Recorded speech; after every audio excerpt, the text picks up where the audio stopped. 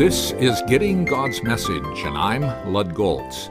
Looking at the many times in the book of Acts when God turned nightmares into nighttime miracles or provided guidance in the night watch, consider some lessons we can learn. First, let's correlate into an outline what we've collected about nighttime experiences in Acts. I came up with 3 points. God has daylight vision even in the night. The psalmist affirmed this in Psalm 139:12. God sometimes accentuates his insight by sharing it with us at night. And 3, God often demonstrates his power in the night. Based on these points, let's crystallize what we have learned into some practical applications. Just because you might be confused and find yourself discouraged or depressed in the darkness and loneliness of night, never conclude that God also is confused. He knows all about your circumstances. No darkness clouds his knowledge.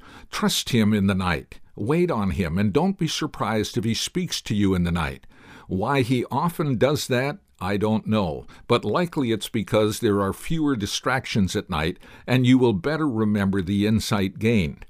Never doubt in the daylight what God has told you in the night. And though you might not notice, God often clears out log jams in our circumstances at nighttime. When you least expect it, God comes through in his own unique way. Take courage, wait on him. When he gives guidance, obey. Trust him to remove the barriers in your way. If you want to learn more on this theme, request a copy of my book, Light in the Night for Living in the Day, by going to my website, gettinggodsmessage.org, and getting information by clicking on the contact link.